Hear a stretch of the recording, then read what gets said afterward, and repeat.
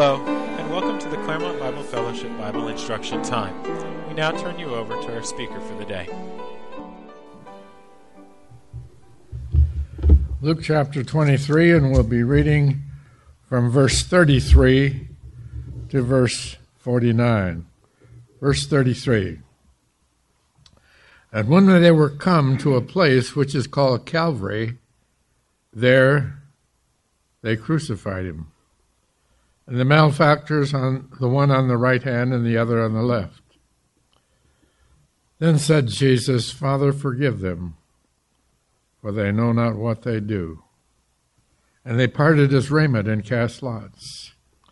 And the people stood beholding, and the rulers also with him derided him, saying, He saved others, let him save himself, if he be Christ, the chosen of God.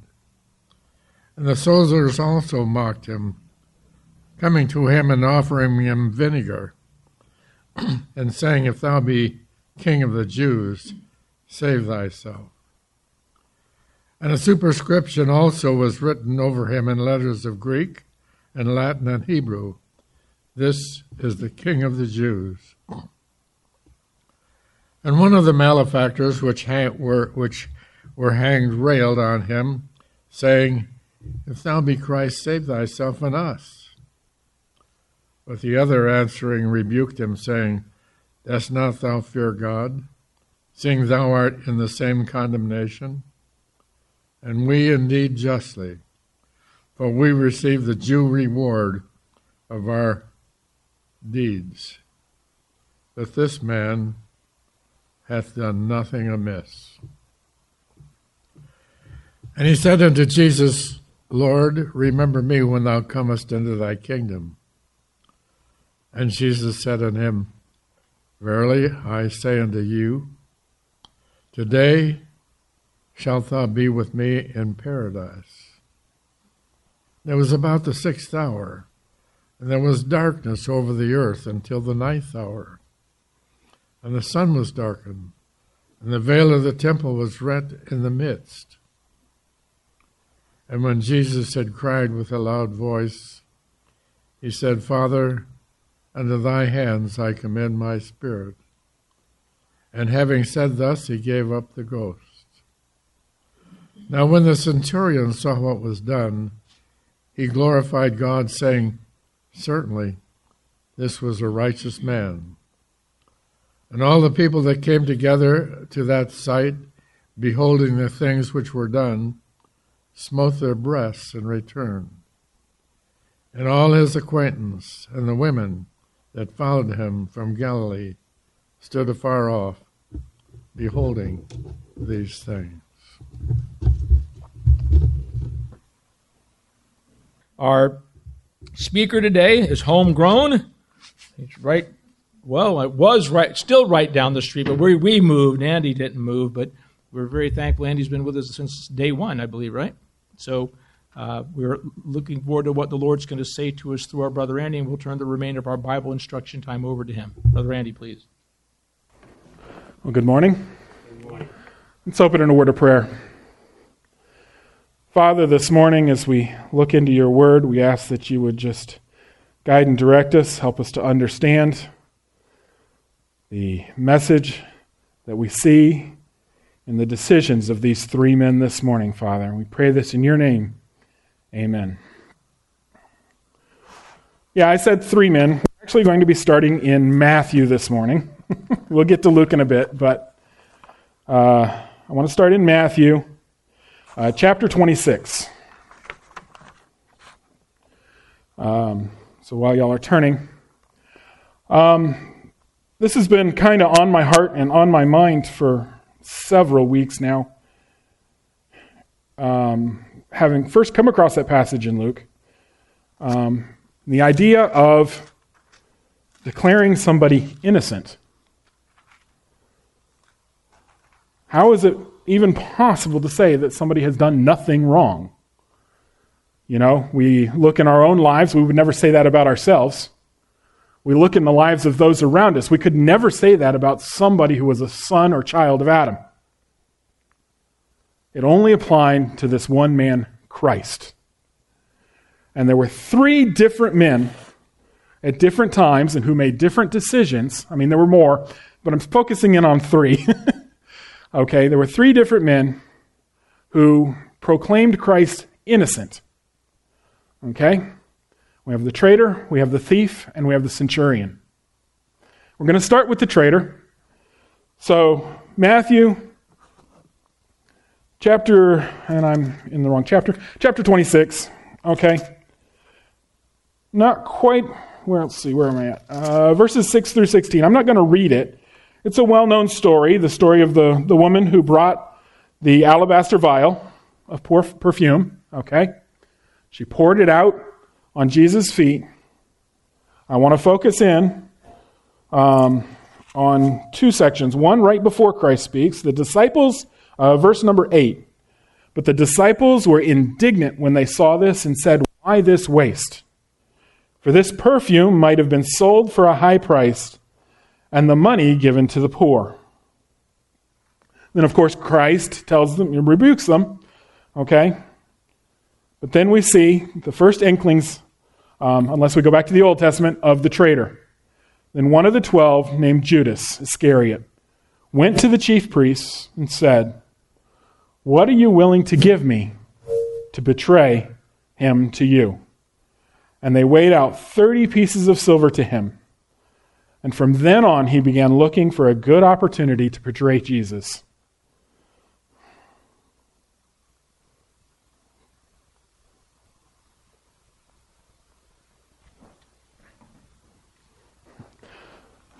Okay.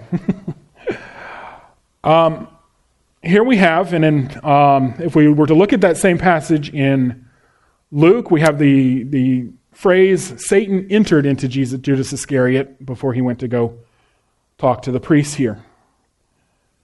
But here we see this man who's been with Christ from almost the beginning, if you think about it. I'll be honest, I didn't go back and completely check as to exactly when Judas joined Christ, but he's been with him for quite some time. Obviously, he was probably one that was, somebody spoke about it a week or 2 ago, when Christ sent the disciples out. Judas would have been sent out the same, to go heal the sick and cast out demons. Whether he did that or not, we have no record. But he went out, okay, and he came back to Christ. But here we see, okay, even though he witnessed all that Christ had done, he had all this evidence, he was still willing to betray him. All right?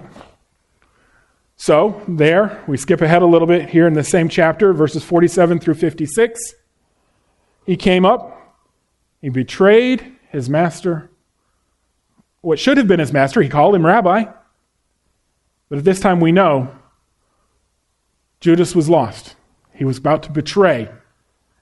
And yet Jesus still called him friend. Why have you come friend? But it still didn't click in Judas's mind. And still, he kissed him on the cheek and betrayed this man who he knew was innocent. How do I know that he knew he was innocent? Matthew chapter 26 again. Verse 57. No, let's see. I could start in verse 57. I'm going to skip down. I was going to talk about the trial. I wanted to sneak that in a little bit. The trial before the high priest. All these false witnesses brought in to testify against Christ. And the one thing that catches me here, that I really wanted to focus it on,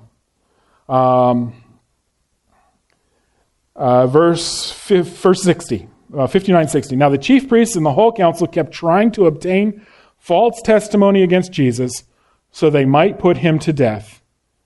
They did not find any, even though many false witnesses came forward. How hard is it to produce evidence when you have a false witness? Okay? You have somebody who is willing to lie on the stand, to give false witness. And yet through this entire thing, they were unable to actually convict him of something worthy of putting him to death. up until the high priest made his proclamation, tell us whether you're the Christ, the Son of God. And even then, this would not have been worthy of putting Christ to death because he was who he said he was. He was the Christ. Okay?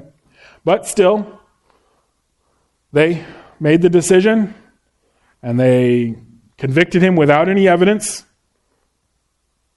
They said they're going to put him to death. They couldn't do it, so they had to take him to Pilate. So we get down into verse 27. And here we see, verse number 3. Then when Judas, who had betrayed him, saw that he had been condemned, he felt remorse and returned the 30 pieces of silver to the chief priests and elders, saying, I have sinned by betraying innocent blood. The traitor recognized that Christ was innocent. Now, there were a lot of prophecies regarding this event, so I can't say that anything would have changed. But had Judas at that point in time chosen to turn to Christ, maybe things would have changed, but he didn't. Judas at that point in time, it seems like he was convicted, but I think more he was just blaming himself, and so he got selfish again. He stayed selfish and decided to just kill himself. All right? Admittedly, there was prophecies about this, so we knew it was coming. Okay, I don't want to say there could have been a change, but we know that Christ would have forgiven him. That's who he is. But still, Judas chose not to act on this knowledge that a condemned man was about to die who was innocent and had no fault. So there we have the traitor. So if you want to turn ahead to Luke, back into Luke chapter 23, we'll stick there for most of the rest of this.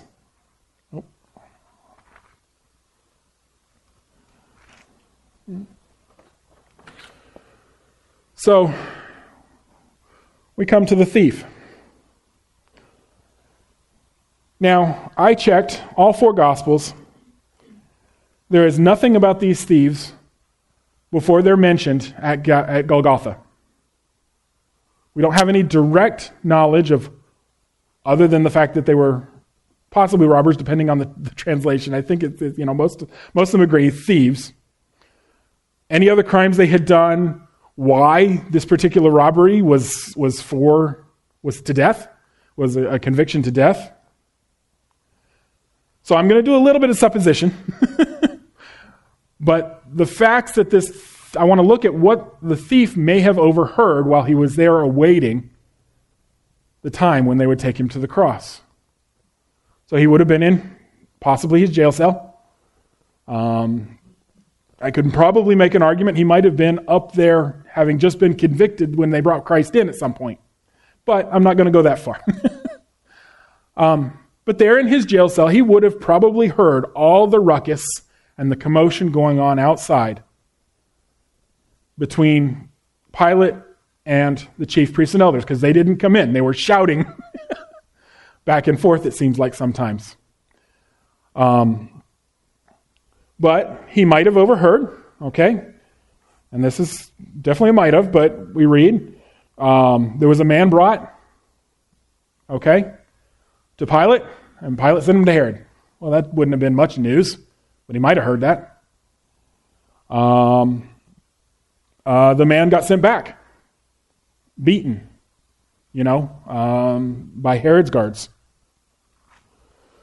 I can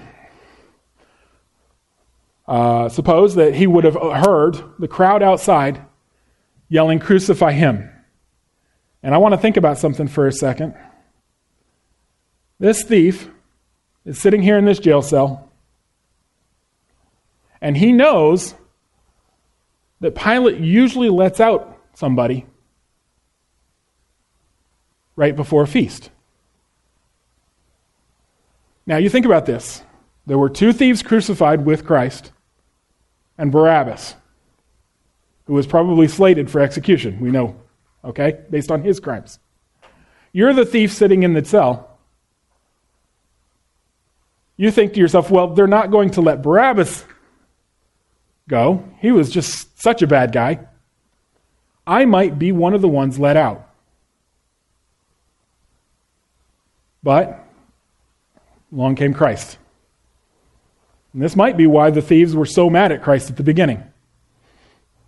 Because Barabbas was let go, and they were taken to be crucified. Because the other thought might have been that maybe they won't take us to be crucified until after the feast. They don't want to, have to deal with that, all that trouble. But Christ, appointed time, was here. And so there they were taken to the cross. Okay? They were hung there. One of them was on the left, one of them on the right. Not sure which one actually turned to Christ. We do know that in the other accounts of the Gospels, they were both mocking Christ at first. Okay? They were mad at him. For what reason? Maybe it was the reason I'm thinking of. Maybe it was something completely different. But they were up there on the cross, and the thief got to thinking. He came to the realization, I don't know how, I don't know what all evidence he had, other than what was happened there at the Praetorium, and what he might have overheard. But he understood that the man on the cross next to him had done nothing wrong. He recognized and was convicted. He understood. He was on that cross because of what he had done. Okay, we see that in what was read. Okay? Do you not even fear God, since you are under the same sentence of condemnation? They're on the cross. They're going to die. There's no stopping that now. Okay? Maybe back in the jail cell they had some hope. Pilate might let them out. Might change his mind. But now they're on the cross. And same as there was this is the King of the Jews was nailed above Christ's head. Thief would have been nailed above his head. And in what I can only understand as a extreme act of faith, movement by the Holy Spirit, he turned to Christ, a man on a cross, beaten worse than the thief was probably, from all our accounts. Turned to him and said, "Remember me when you come in your kingdom." I can't think of anything that would require more faith. I'm sure there's something, but that much faith in a man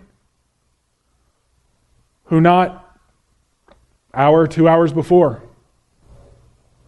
was mad because he missed out on his chance to go free. Or just because he was being taken to the cross to be crucified.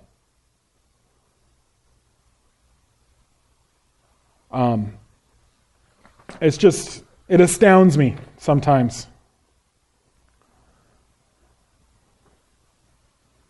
To understand that, how did this man come to understand that Christ was an innocent man? Maybe he overheard when Pilate said, "I find no fault in him." I can't say that for certain. We can look at it, we can see, we can understand. We have the accounts now. But somehow, this man, this thief on the cross, came to understand, with absolutely minimal evidence as far as I can tell, that hanging next to him was the Lord of all creation, the King of kings. And he had an assurance when Christ said back to him, "Truly I say to you, today you shall be with me in paradise." This man was saved by faith. We read it here. There's no doubt, there's no question about this one. He was saved by faith. Finally, I want to finish up with the centurion. Hopefully it'll start to finish up. Let's put it that way. The centurion would have had about maybe a little more evidence, possibly, than the thief.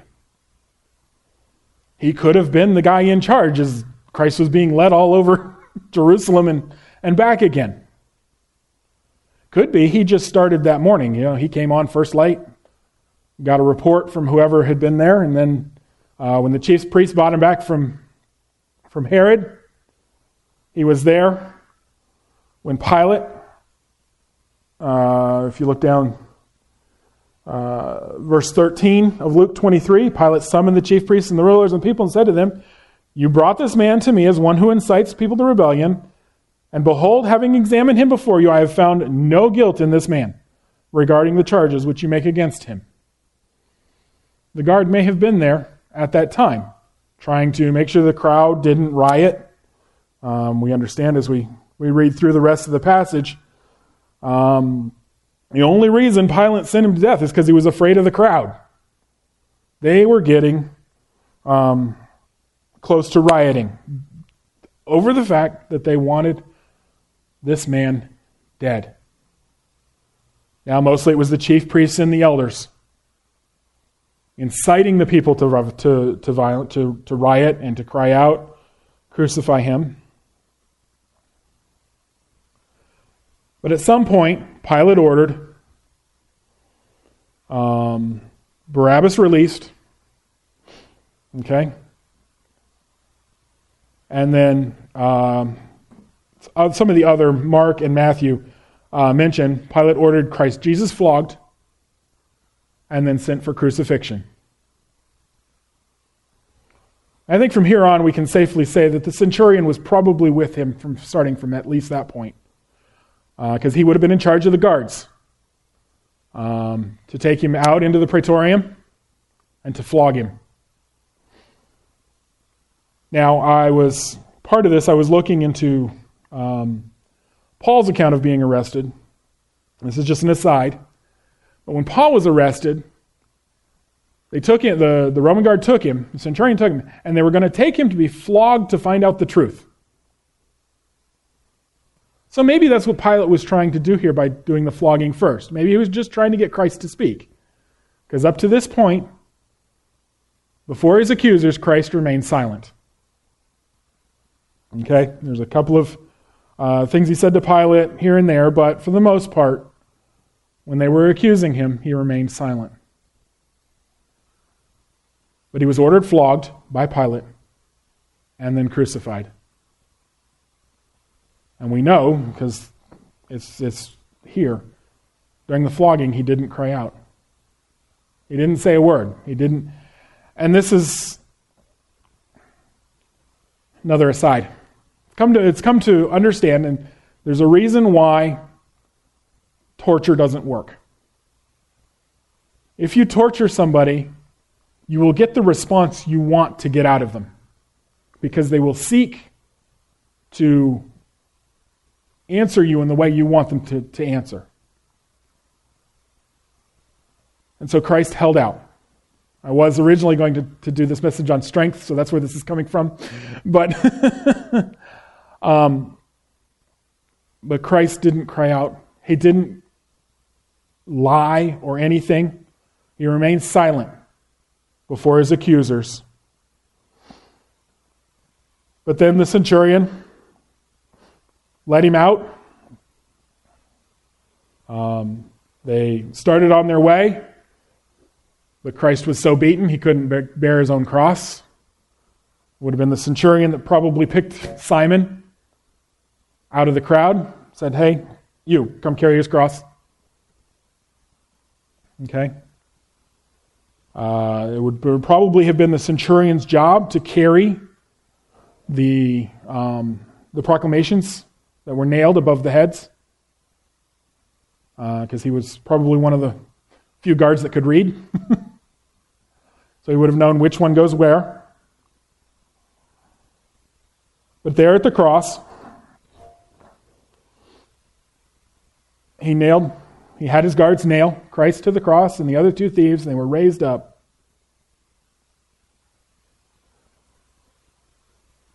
And the first thing I can say for sure that he heard from Christ, other than there is the daughters of Jerusalem, but Jesus was saying, "Father, forgive them, for they know not what they do."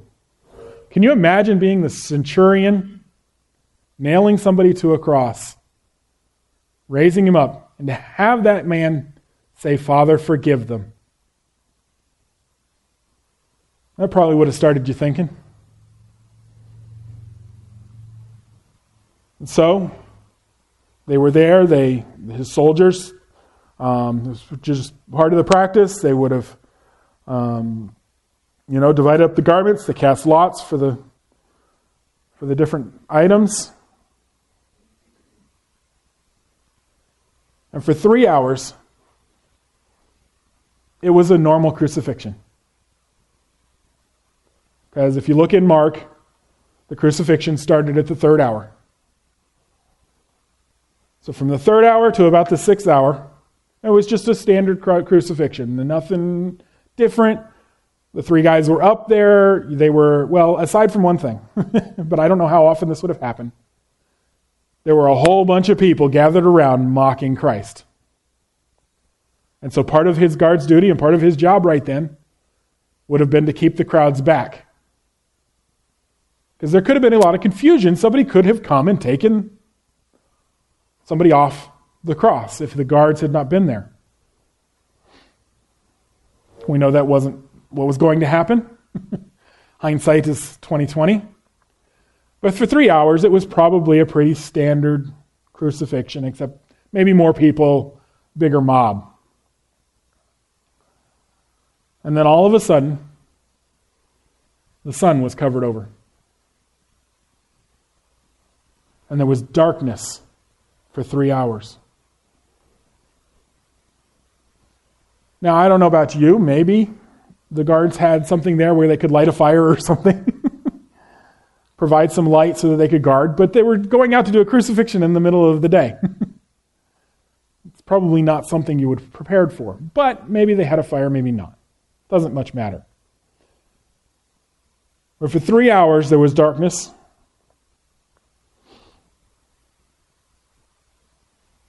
And the centurion is standing in front of Christ's cross and he hears, "Father, into your hands I commit my spirit," as is written down here in Luke, or it's one of the other phrases, "It is finished." And then the man on the cross simply bowed his head and breathed his last.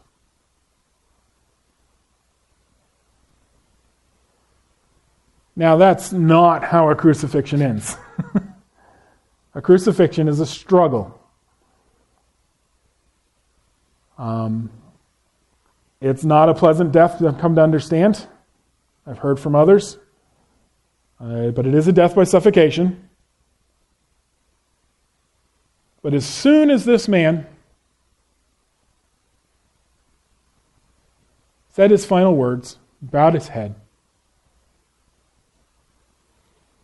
it says here the sun came out, there was an earthquake, rocks were torn in twain.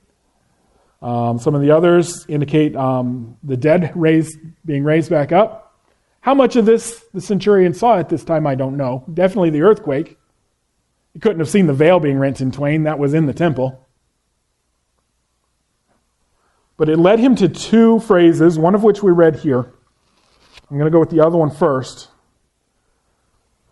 Matthew and Mark both record him as having said, "Surely this was the Son of God." Now, the only place he might have picked up on that was from earlier, when the chief priests and elders were all accusing Christ and claiming that he claimed to be the Son of God. And so here, we see that the centurion is like, surely this was the Son of God. And this other one here that's recorded in Luke, certainly this man was innocent. I don't know how he came to that conclusion, what logic fit together in his mind. Might have simply been the Holy Spirit moving in his heart to make this proclamation. But he recognized that an innocent man had died.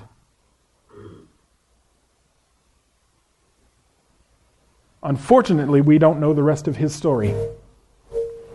That was the other reason I wanted to bring him up last. I would like to say that maybe he was the centurion we read about in Acts that Peter went to go see, Cornelius. But I'm not going to go that far. Okay? We have no more record of what happened with this centurion. Maybe he was one of the guards assigned to Christ's tomb. But we just don't know. You see, here we have three men. They all recognized that an innocent man was condemned to die. And we have three different decisions. We have the decision by the traitor to turn his back, walk away from the innocent man. There's a lot of people like that today. The traitor had all the evidence in the world that Christ was the Son of God. And he turned his back. The thief had almost no evidence, and yet he came to trust in Christ. And the centurion, who probably had a little more evidence than the thief, but we don't know his fate. There's a lot of people like these three men in the world. I think I can count most of us, all of us among the thief, the group with the thief. We've seen Christ on the cross. We've come to trust in him. But there's a lot of people in the world who've been given all the evidence they could ask for that Christ is the Savior of the world. And yet they still turn their back. And there's a lot of people out there who may not have all the evidence yet. And that's up to us to share that with them and make sure they understand that Christ is their Savior. But I've been talking a lot about what these men proclaimed. There's one more point I want to make. It doesn't matter that these men proclaimed Christ innocent. In the long run, that doesn't matter at all. What matters is that God proclaimed him innocent. God acknowledged that Christ died, a sinless man, for you and for me. And thus our sins were buried with him. And so he rose again on the third day. And this is more for those listening over audio. Christ, an innocent man, died for the sins of the world. The only innocent man to ever walk this earth. And God accepted him as that sacrifice for you and for me. To be honest, I don't know why all this was been weighing on my heart the past few weeks, but I wanted to share it with you all this morning. And I thank you for listening. Let's close in a word of prayer. Father, this morning as we've looked at the decisions of these three men, we understand that there are many in the world today who've turned their back on Christ or have simply not come to know him at all. So, Father, we ask that you would just encourage us. Those of us that, like the thief on the cross, looked at our Lord and Savior there and said, remember us when you come into your kingdom. Trusted in him and have come to know that you raised him up again on the third day so that we might have eternal life. So, Father, just encourage us as we go about our daily walk, to speak with those around us, to make sure they have all the information they need, all the evidence that's provided about your Son and the fact that you accepted him as a sacrifice for their sins. In your name we pray, Father.